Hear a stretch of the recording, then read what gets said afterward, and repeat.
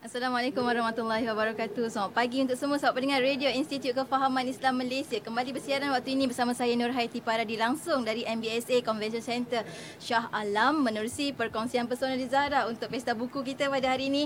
Bersama kita, lama tak jumpa. Masya-Allah. Hari ini bertemu muka.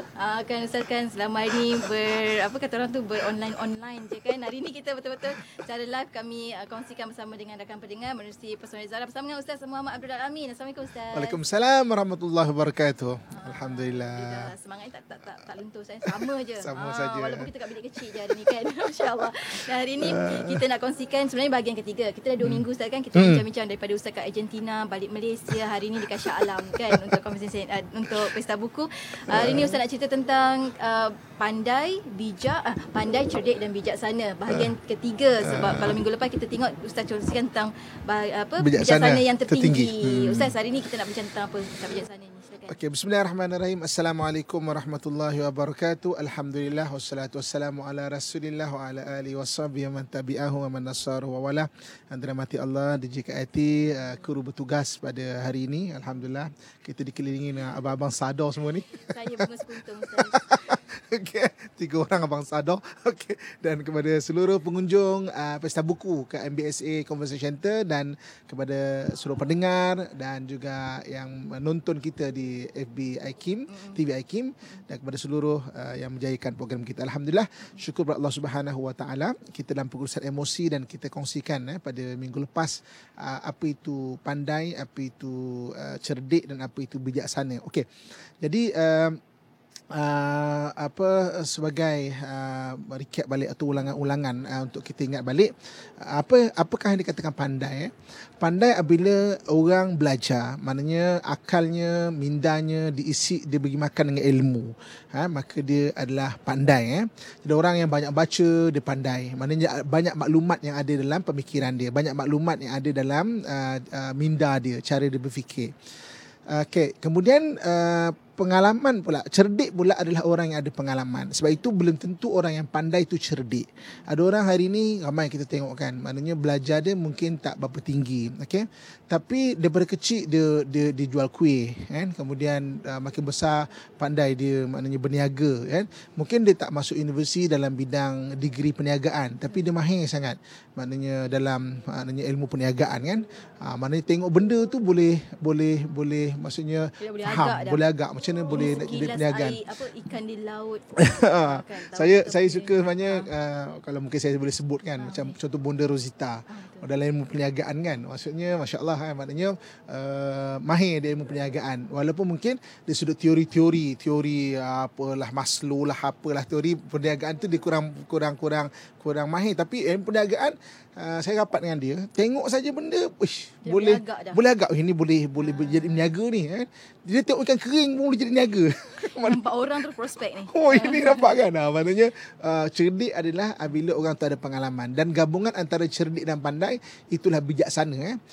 So jadi bijaksana maknanya orang yang ada pengalaman dan orang ada ilmu, dan dalam bahasa Arab disebut hikmah. Bijaksana ni dan Allah sebut wa may yu'til hikmah, siapa yang diberikan hikmah ni atau kebijaksanaan faqad utiya khairan katsira, diberikan maknanya kebaikan yang banyak. Okey. Jadi kemudian apabila satu orang itu dia ada cerdik, dia ada pandai, dia belajar, ada pengalaman kan, maknanya dia cerdik. Gabungan antara cerdik dan pandai, dia ada pengalaman. Okey. Jadi dia ada gabungan cerdik dan pandai, dia ada pengalaman. Gabungan cerdik dan pandai, dia jadi bijaksana. Okey. So ending dia apa? Bijaksana ni dia punya hala tuju, kesudahannya apa? Kan? Kesudahan apa? So, adakah dia sebagai satu pangkat yang boleh kita saya bijaksana Dekat depan. Bijaksana Muhammad BJ. Okay, bijaksana kan. So ending dia apa? Kesudahan dia apa? Kesudahan dia tu hala tuju. Satu orang tu dia rasa dia bijak kan. So ending dia apa? Okay. Ending dia akan dapat menyelesaikan permasalahan dalam hidup. Sebab itu dalam Quran Allah sebut wa may yu'tal hikmah faqad utiya khairan katsira. Siapa diberikan kebijaksanaan, diberikan kebaikan yang banyak pada dia itu. Maknanya dia dapat menyelesaikan persoalan-persoalan hidup. Kita ni, ibu-ibu, kakak, tuan-tuan sekalian, ending dia, kita sebagai khalifah dalam dunia ni adalah macam mana kita boleh menyelesaikan masalah-masalah hidup. Dan masalah hidup ni dia berkembang seperti mana berkembangnya ilmu. Maknanya ada masalah yang pada 2022 hari ini, masalah tu tak wujud pada zaman mak bapak kita tahun 70-an. Betul.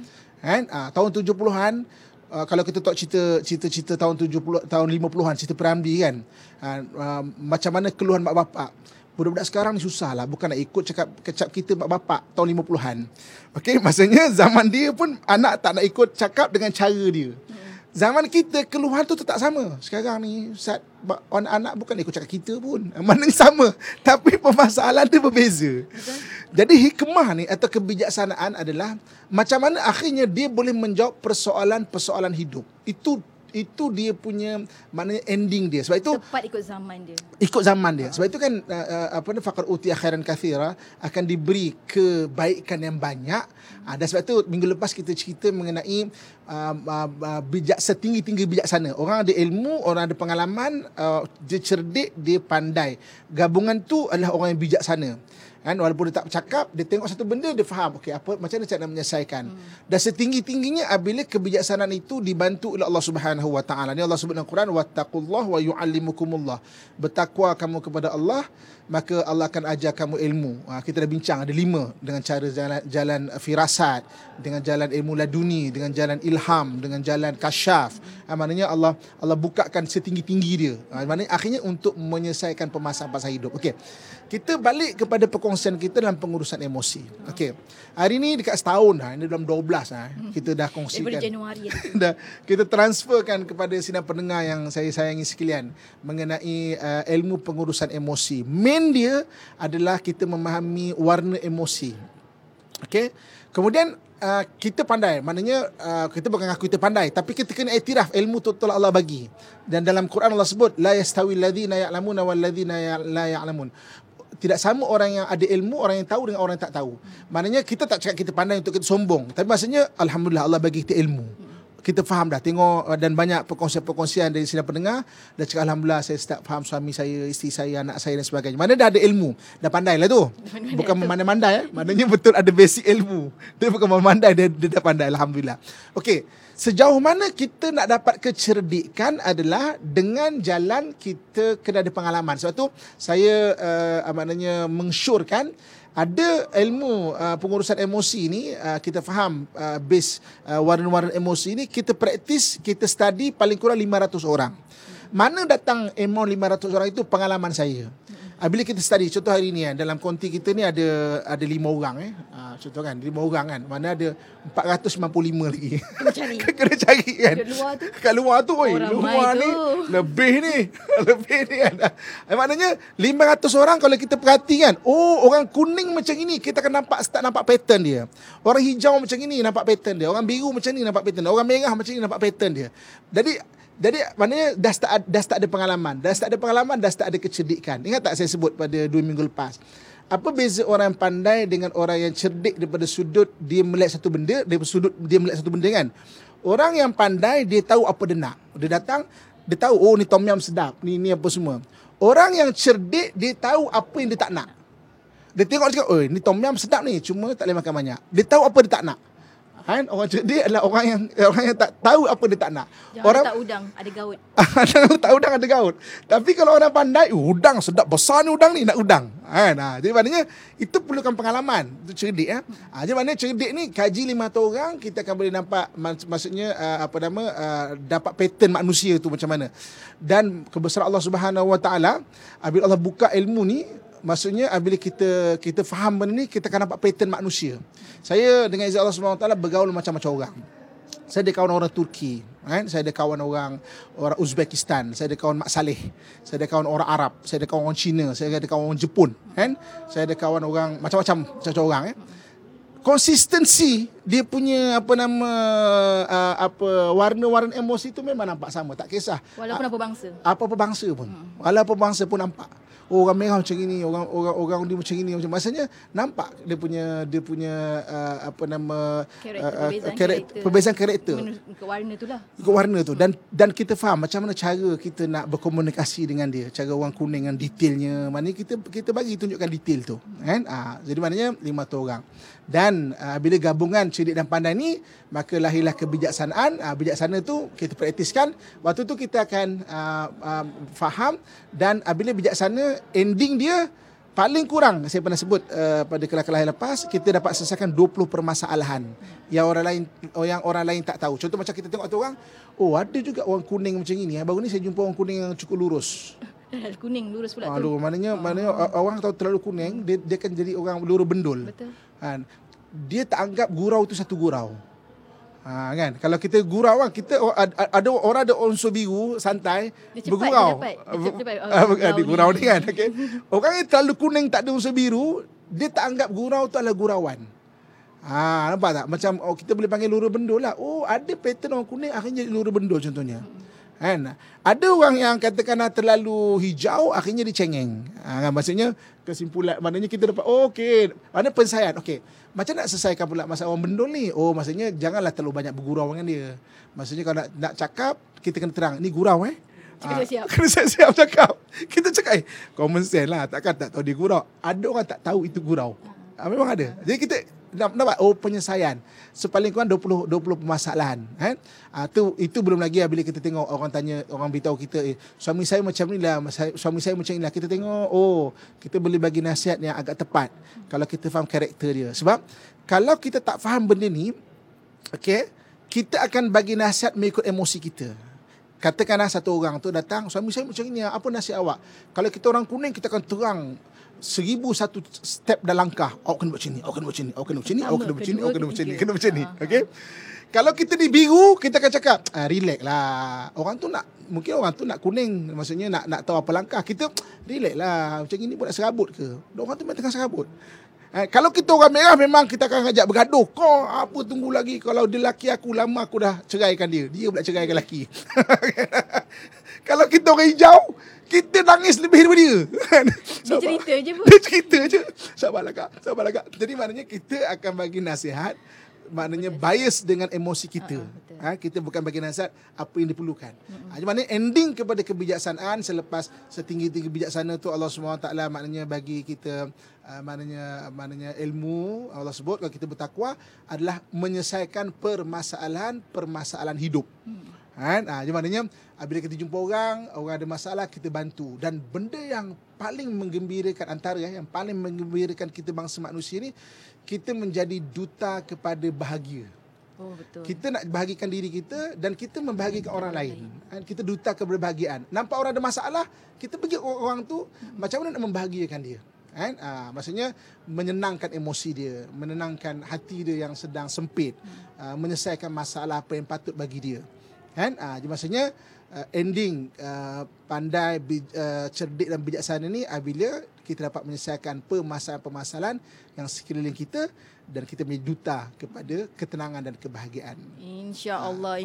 Betul Ustaz kan. Contoh kata kalau senyum pun dia dapat pahala sebab dia membahagikan diri kita, membahagikan orang lain. Ni apatah lagi kalau berkaitan dengan emosi yang lebih besar lagi kan. InsyaAllah kita akan kongsikan banyak lagi lepas ini. Untuk anda jangan ke mana-mana, teruskan kesetiaan bersama kami. Tentunya hanya di IKIM Inspirasi Inforia Islami. Bagi yang mengikuti perkongsian di FB IKIM FM, tekan butang share supaya lebih ramai lagi orang bahagia insyaAllah. Teruskan bersama kami hanya di IKIM.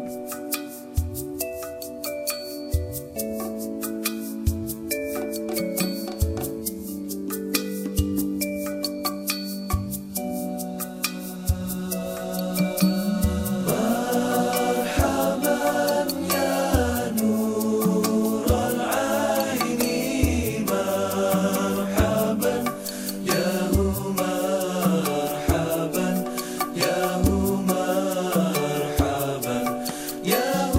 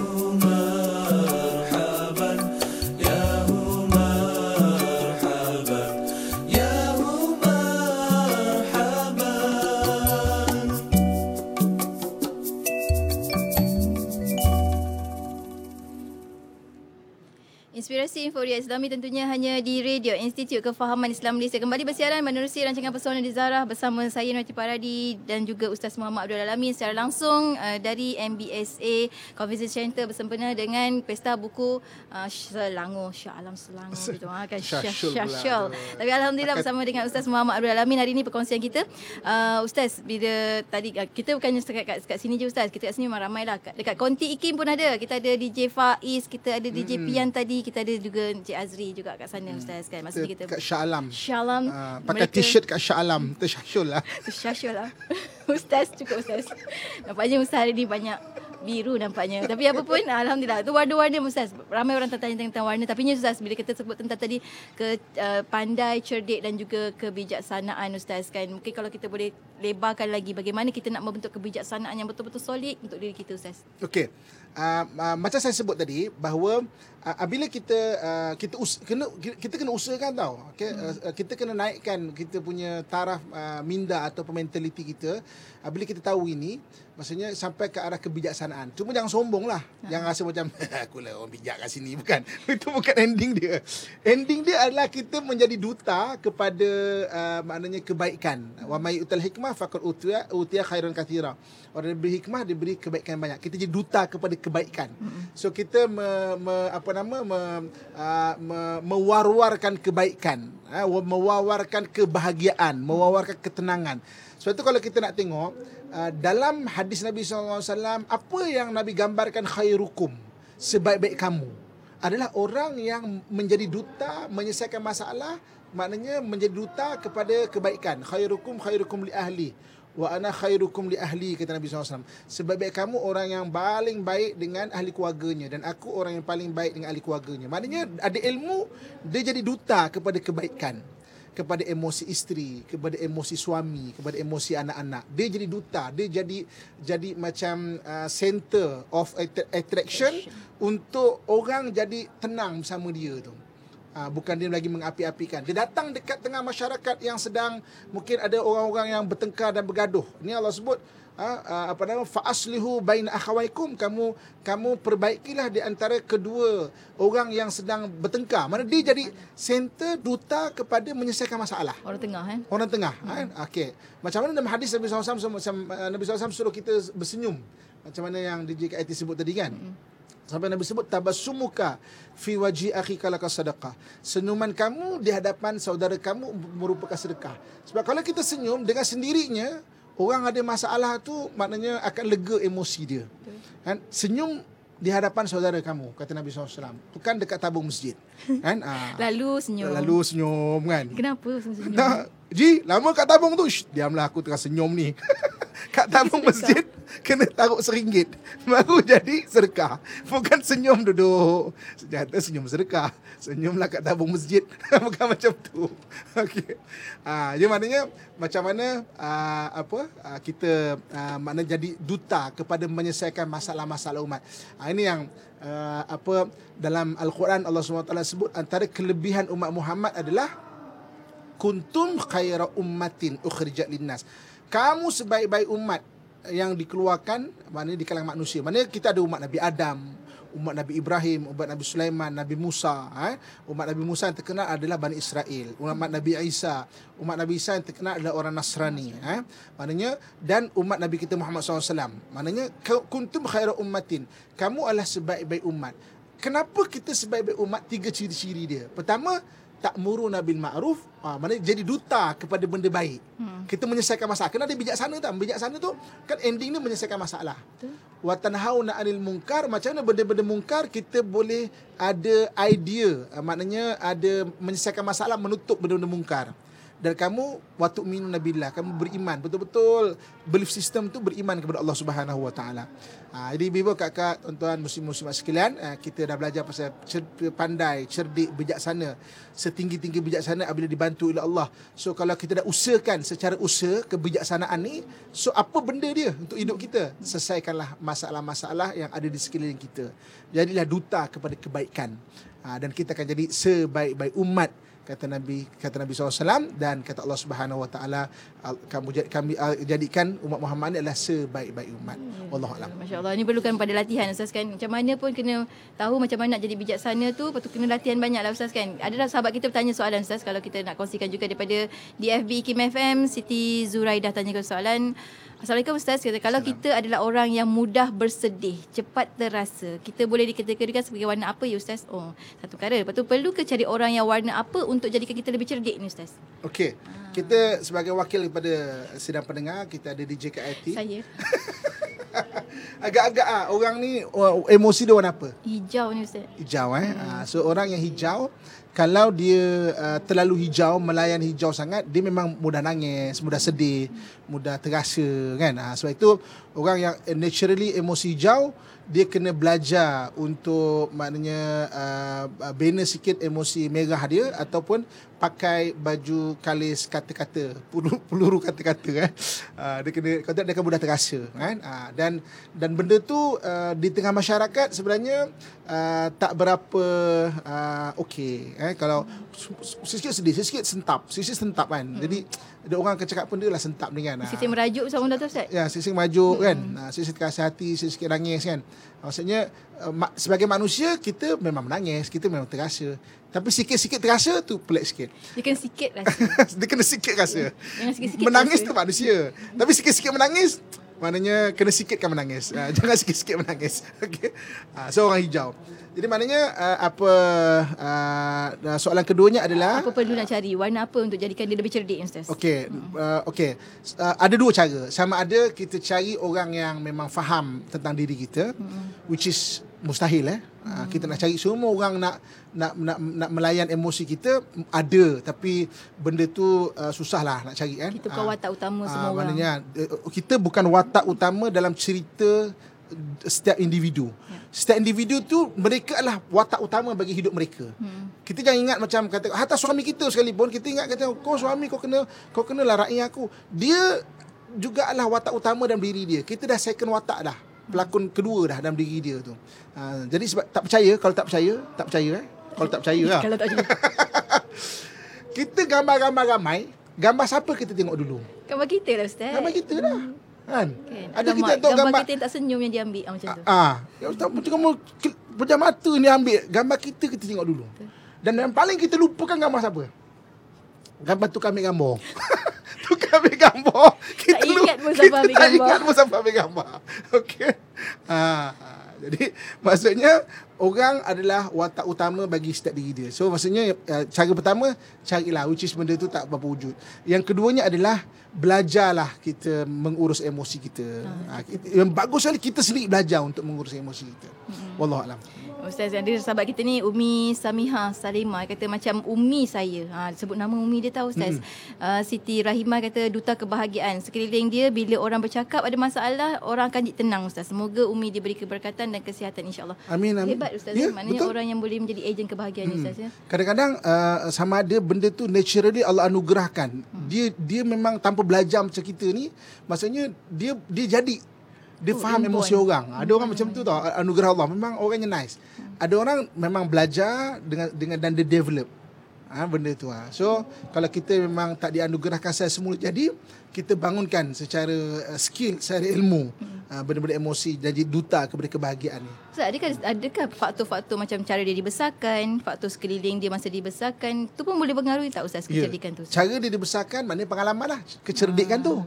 Kemudian dia belajar dengan Kak Aikim, dia DJ Kak Aikim jawab tadi kan, contohnya kan, maka dia pandai. Cerdik pandai, jadi bijaksana.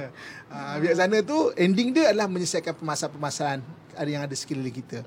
Maknanya anak kita boleh bentuk lah Ustaz. Boleh. Anak kita boleh ajar lah untuk ada orang, jadi orang yang cerdik. Ya, kena ingatkan, kena dibantu oleh guru juga. Sebab kadang-kadang mak bapak cakap dengan cikgu cakap sama je benda perkataan tu.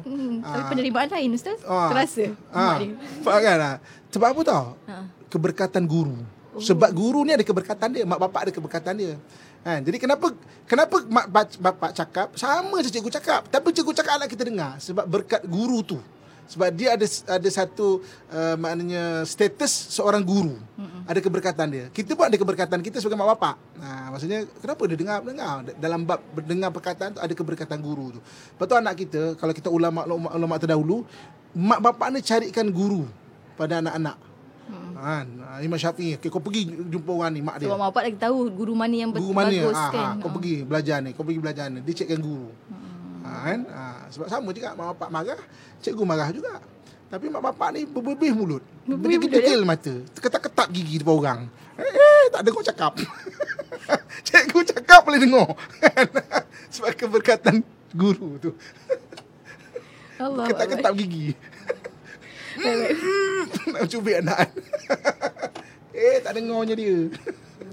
Allahuakbar. Ustaz, kami kena ramai Ustaz. Saya kalau ketawa semua orang masuk dalam radio Ustaz ketawa.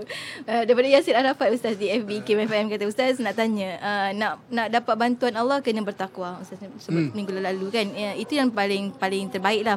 Boleh detailkan tak Ustaz, bertakwa macam mana, tahap mana untuk dapatkan bantuan Allah tu Ustaz? Okey, dia bermula dengan hati kita. Bila takwa adalah hadis yang disebut at-taqwa hahuna, kata Nabi SAW sambil wa ushiru fi qalb. Maknanya Nabi menunjukkan ke hati dia.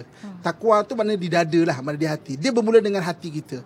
Sebab itu kan, saya melihat dengan izin Allah SWT ada Allah lindungi kita. Orang-orang, saya kadang-kadang study juga, orang-orang yang terlibat dalam benda-benda maksiat dan maksiat yang ada penguatkuasaan undang-undang. Okay, ada maksiat yang dia tak kena penguasaan undang-undang. Ada maksiat penguasaan undang-undang. Maksudnya berkhaluat lah, maksudnya na'udzubillah, ini saya cerita mencabul lah, ada mogul bahu umur lah kan. Dan orang-orang yang kena biasanya dia bukan satu kes, dia banyak kes kan. Dia biasanya banyak kes dan dia kena. Bila kena ramai orang mana report pada dia kan. Jadi saya study daripada sudut hubungan dengan Tuhan. Kita supaya iktibar diri kita, kita takut sekali kita buat okey ni, hati kita dengan Tuhan dah makin jauh. Sebab dalam hadis yang disebut, tidak melakukan maksiat seorang pelaku maksiat melainkan dia tu tak beriman. Tak beriman tu pada dia lupa Allah. Dua kali akhirnya hati tu sebenarnya hilang hubungan dengan Allah. Bila hilang hubungan dengan Allah, maka kita terputus dengan hidayah dari Allah Subhanahu Wa Taala. Itu kita takut.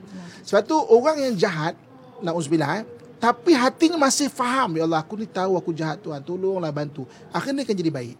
Daripada orang yang baik, dia rasa diri dia baik dan dia lupa Tuhan, dia akan tersesat dalam perasaan rasa nak baik itu.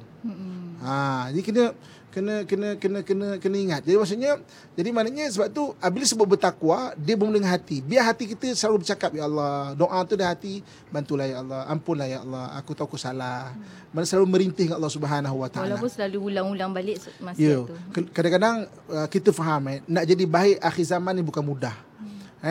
Benda maksiat dekat telefon, dan telefon ni kita boleh sorang-sorang dalam bilik kan, dalam kereta, dekat taman, dekat tangga, dekat kursi restoran, sorang-sorang yang orang tak nampak benda-benda jahat kan. Dulu na'udzubillah, ni kita cerita secara realiti kan, orang nak tengok benda lucah, dia kena pergi kedai majalah, bilik kan. Orang lain yang tengok dia, apa benda kau ni kan. Orang nampak dia rasa malu. Sekarang nak jadi baik bukan mudah tau. Kita faham. Tapi biarlah hati kita tu ada hubungan dengan Allah. Ya Allah, aku tahu aku salah Tuhan, tolonglah Tuhan. Jatuh lagi, merintih lagi. Jatuh lagi, merintih lagi. Sampai nanti kita akan ada kekuatan. Ada orang cakap, kau memainkan taubat. Bukan main-mainkan taubat. Kita mengiktiraf kelemahan diri manusia kan, yang memang berulang. Sebab itu dalam hadis Nabi SAW, Nabi sebut, antara yang Nabi akan bagi syafaat adalah inna syafaati li ahlil kabairi min ummati. Syafaat aku akan aku berikan kepada orang yang berbuat dosa daripada umatku kan. Dalam tafsir hadis, tapi dalam hati ada bercita-cita nak jadi baik. Mana hati tu ada cita-cita, tapi Allah terjatuh lagi. Ada cita-cita, jatuh lagi. Maka Allah, Nabi faham susah nak jadi baik akhir zaman, terutama akhir zaman lah. Bukan mudah kan. Nak jadi isteri solehah di kalangan suami tu sentiasa mencocok kita punya emosi. Trigger je kan. Asyik cerita nak kahwin lagi je. Mana kita tak marah kan.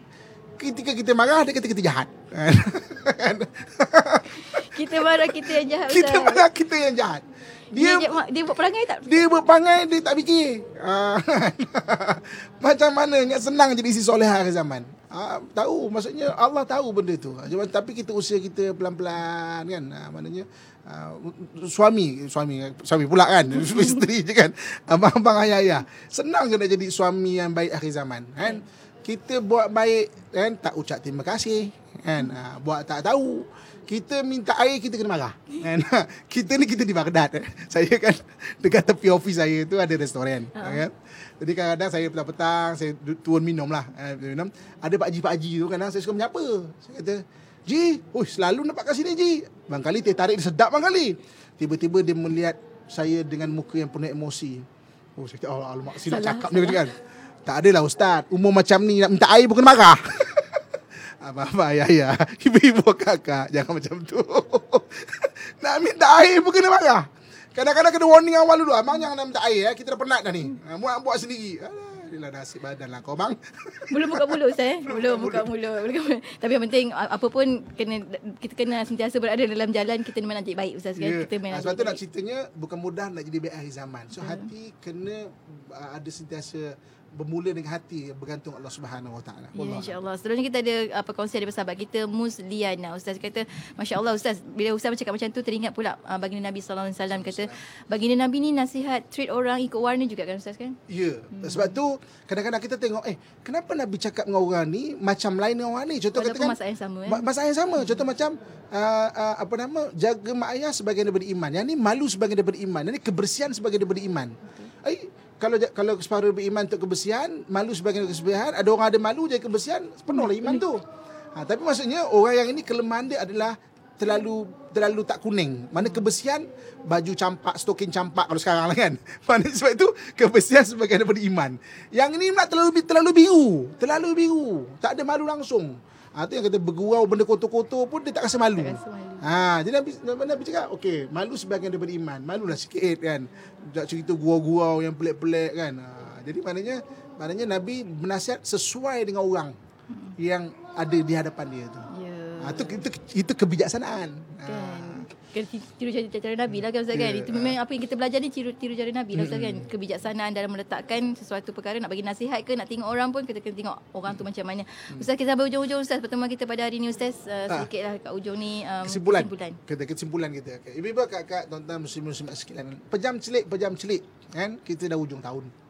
Pejam celik nanti dah Ramadan. Pejam celik tahun depan 2023 mana dah nak habis pula. Pejam celik tak celik langsung. Pejam terus. Itulah kehidupan. So tahniah dan syabas maksudnya kita mendengar dalam Pesona Zahra untuk tahun 2023 pengurusan emosi ini bagus untuk diri saya juga bagus untuk DJKIT dan sesiapa yang mendengar dan mudah-mudahan terus memberi manfaat Jadi mana hari ini kita bincang mengenai bahagian 3 cerdik, pandai dan bijaksana. Kita dah kongsikan apa tu pandai, apa tu cerdik, apa tu bijaksana. Kemudian pada siri yang kedua kita detailkan apakah setinggi-tinggi bijaksana, iaitu apabila dibantu oleh Allah dengan 5 cara. Okey. Dan pada hari ini kita cerita orang dah usahakan secara skill, secara ilmu untuk sampai ke arah kebijaksanaan. So apa dia punya ending? Adakah lepas dia dapat rasa macam dia dapat hikmah atau rasa gabungan pandai dan cerdik itu dia nampak permasalahan, dia duduk bilik syok sendiri seorang kan, ketawa akulah paling hebat ataupun apa next dia? Next dia adalah turunlah ke tengah masyarakat untuk menyelesaikan masalah So setinggi-tinggi bijaksana bila dibantu oleh Allah dan tujuannya adalah untuk menjadi duta kebaikan. Pergi tempat orang yang ada masalah, selesaikan masalah. Pergi tempat orang yang ada keperluan, kita usahakan memenuhkan keperluan dia. Pergi tempat orang yang sakit, macam mana nak bantu orang yang sakit. Pergi tempat orang yang sedih, macam mana nak membahagiakan ataupun memberi keterangan kepada orang yang sedih itu. Jadi mudah-mudahan Allah berikan saya di JKIT, sinar pendengar sekalian, orang-orang yang Allah kurniakan kebijaksanaan. Sebab kalau kita usahakan, katakanlah kita sebagai orang Islam di Malaysia ni, bila kita dengar topik ni, katakanlah kita berusaha untuk naikkan, kita ada kebijaksanaan by skill tadi kan, maknanya kita ada ilmu, belajar, jangan pernah berhenti belajar, pengalaman, bergaul dengan orang kan, mana ambil pengalaman, gabungan tu bijaksana dan bertakwa kepada Allah, katakanlah 50% lah orang Islam dekat negara kita ni menjadi orang yang paling bertakwa. Maksudnya ada sampai kebijaksanaan. Mentaliti tu bukan mentaliti rendah tau. Mentaliti yang sampai kebijaksanaan. Bukan pandai ni. Bukan saja pandai, bukan saja bijak, tapi orang saja kebijaksanaan. Kita akan tengok kualiti masyarakat Islam di Malaysia ni akan lebih meningkat lagi. Amin. Kalau pendengar kita di Brunei, pendengar kita di Singapura, pendengar kita di Indonesia, benda yang sama, mana tingkatkan sebagai umat Islam. Mentaliti kita ni kepada mentaliti yang tinggi, maka umat Islam akan seperti mana zaman kegemilangan dulu. Zaman kegemilangan dulu, mentaliti bukan rendah. Semua orang-orang yang bijaksana, ilmu tinggi, pengalaman tinggi, ada bijaksana, bertakwa pula, dibantu oleh Allah. Sebab itu mereka menjadi umat yang tidak terkalah. So hari ini kalau kita nak jadi orang yang sentiasa berada di hadapan, dibantu Allah, mana tingkatkan sampai kita ada kebijaksanaan ada hidup kita, dan wawarkan benda ni. Biar isteri, anak-anak, keluarga kita, keluarga yang kebijaksanaan, ada kebijaksanaan. Masyarakat kita usahakan ada kebijaksanaan, dan apabila kebijaksanaan maknanya diberi kebaikan yang banyak. Dan kalau bertakwa tu Allah sebut, walau kana ahlul qura amanu wattaqau la fatahna. Kalau orang sebuah negeri, sebuah kampung tu beriman dan bertakwa, Allah akan buka keberkatan daripada langit dan bumi. Kebaikan yang banyak itulah. Apabila tahap bijaksana kita tu tinggi dan dibantu oleh Allah Subhanahu Wa Taala. Wallahu a'lam. Mulakan dari kita, sebarkan keberkatan kepada orang lain juga, insya-Allah. Nanti insya-Allah jadilah umat yang tak terkalah tu Ustaz katakan. Masya-Allah. Terima kasih banyak Ustaz, ayat yang perkataan yang bagus hari ini untuk sama-sama kita jadikan hashtag mungkin umat yang tak terkalah dengan apa kebijaksanaan. Ustaz, terima kasih banyak Ustaz untuk perkongsian. Hujung ni Ustaz kita tutup dengan doa. Silakan Ustaz. Auzubillahi minasyaitonirrajim. Bismillahirrahmanirrahim. Alhamdulillahirabbil alamin wassalatu wassalamu ala asyrafil anbiya'i wal mursalin wa ala alihi washabbihi ajmain. Ya Allah, ya Tuhan kami, kurniakan kepada kami ilmu yang bermanfaat ya Allah, dan kurniakanlah manfaat kepada ilmu yang kami pelajari ya Allah. Hindarkan kami dari segala mara bahaya ya Allah, dari hasad dengki manusia yang menghasad ya Allah, dari kezaliman manusia yang jahat ya Allah, daripada gangguan jin dan syaitan ya Allah, daripada perkara yang tidak mampu kami tanggung ya Allah. Allahumma rabbana atina fid dunya hasanah wa fil akhirati hasanatan wa qina adzabannar wa adkhilnal jannata ma'al abrar ya aziz ya ghaffar ya rabbal alamin. وصلى الله على سيدنا ومولانا محمد وعلى آله وصحبه أجمعين. سبحان ربك رب العزة أما يصفون والسلام على المرسلين والحمد لله رب العالمين. تقبل الله منكم منا منكم تقبل يا كريم. Jika ada kempen sikit pesta buku kita dan Hakim terlibat di sini. Sehingga 11 hari bulan, jadi anda boleh datang ke MBSA Shah Alam Convention Center Shah Alam untuk meramaikan lagi, memeriahkan lagi pesta buku Selangor, dan juga dapat jumpa kami jugalah dekat sini. Dapat jumpa DJ kesayangan anda. Cepat anda sekarang sampai boleh jumpa Ustaz Muhammad Abdul Amin. Kejap. Terima kasih banyak Ustaz untuk berkongsi pada hari ini. Bertemu lagi minggu hadapan insya-Allah Ustaz. Assalamualaikum. Waalaikumsalam warahmatullahi wabarakatuh. Dan untuk anda sahabat dengar, teruskan kesetiaan bersama kami tentunya hanya di IKIM Inspirasi Inforia Islam.